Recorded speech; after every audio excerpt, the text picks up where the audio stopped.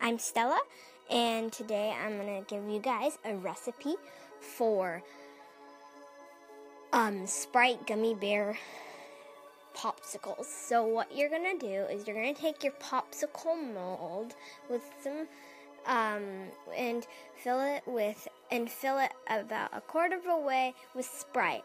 Then you're going to take gummy bears and put them in. And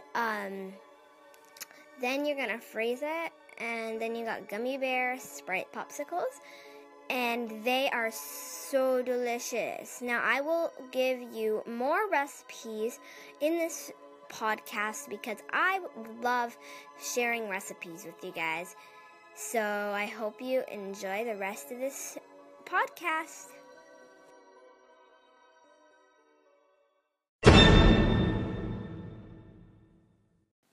Next recipe I will be showing you guys, or telling you guys, is the carrot muffins. These are really good. I had them, and they are delicious. And so I thought I would share the recipe with you guys. So, preheat the oven to 400 degrees Fahrenheit. Grease a standard 12 muffin pan or line with paper cups.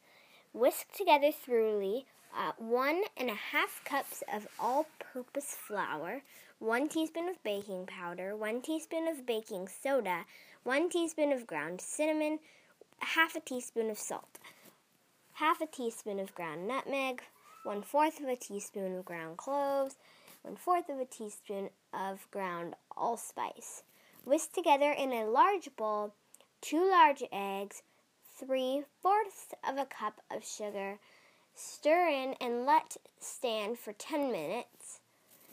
1.5 cups packed finely shredded carrots. Stir in 1/4 of a cup of orange juice. 5 tablespoons of warm melted unsalted butter or vegetable oil. Half a cup of coarsely chopped walnuts or pecans. Half a cup of golden raisins. Add the flour mixture and fold just until the dry ingredients are moistened. Do not overmix. The batter should not be smooth. Divide the batter among the muffin cups. Bake until a toothpick inserted in 1 or 2 of the muffins comes out clean. 15 to 18 minutes. Let cool for 2 to 3 minutes before removing from the pan. If not serving hot, let cool on a rack. Serve as soon as possible, preferably the day they are baked. So, that is the recipe for carrot muffins, and I tried them, but instead of walnuts or pecans, we used almonds, which don't do. The almonds make it feel really chewy, and so I don't really like the chewiness of the almonds, and so I'd recommend not using almonds. But they're very, very good. I love them. Last recipe I will be showing you guys is ham loaf. Make this with smoked ham for more distinctive flavor, but any cooked ham will do. Leftovers make good sandwiches. Preheat oven to 350 Fahrenheit.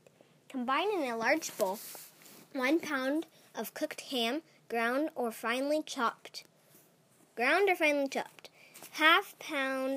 pound of ground pork, 1 onion finely chopped,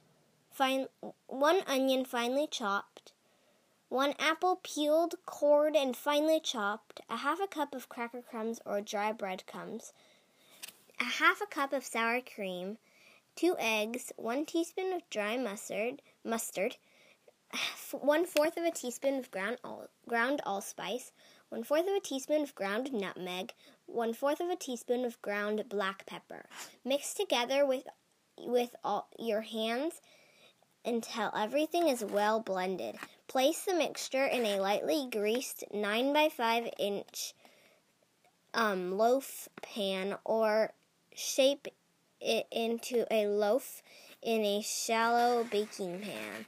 If desired, mix together in a small bowl 3 tablespoons of red currant or grape jelly, 2 tablespoons of prepared horseradish. Bake until an instant red thermometer inserted in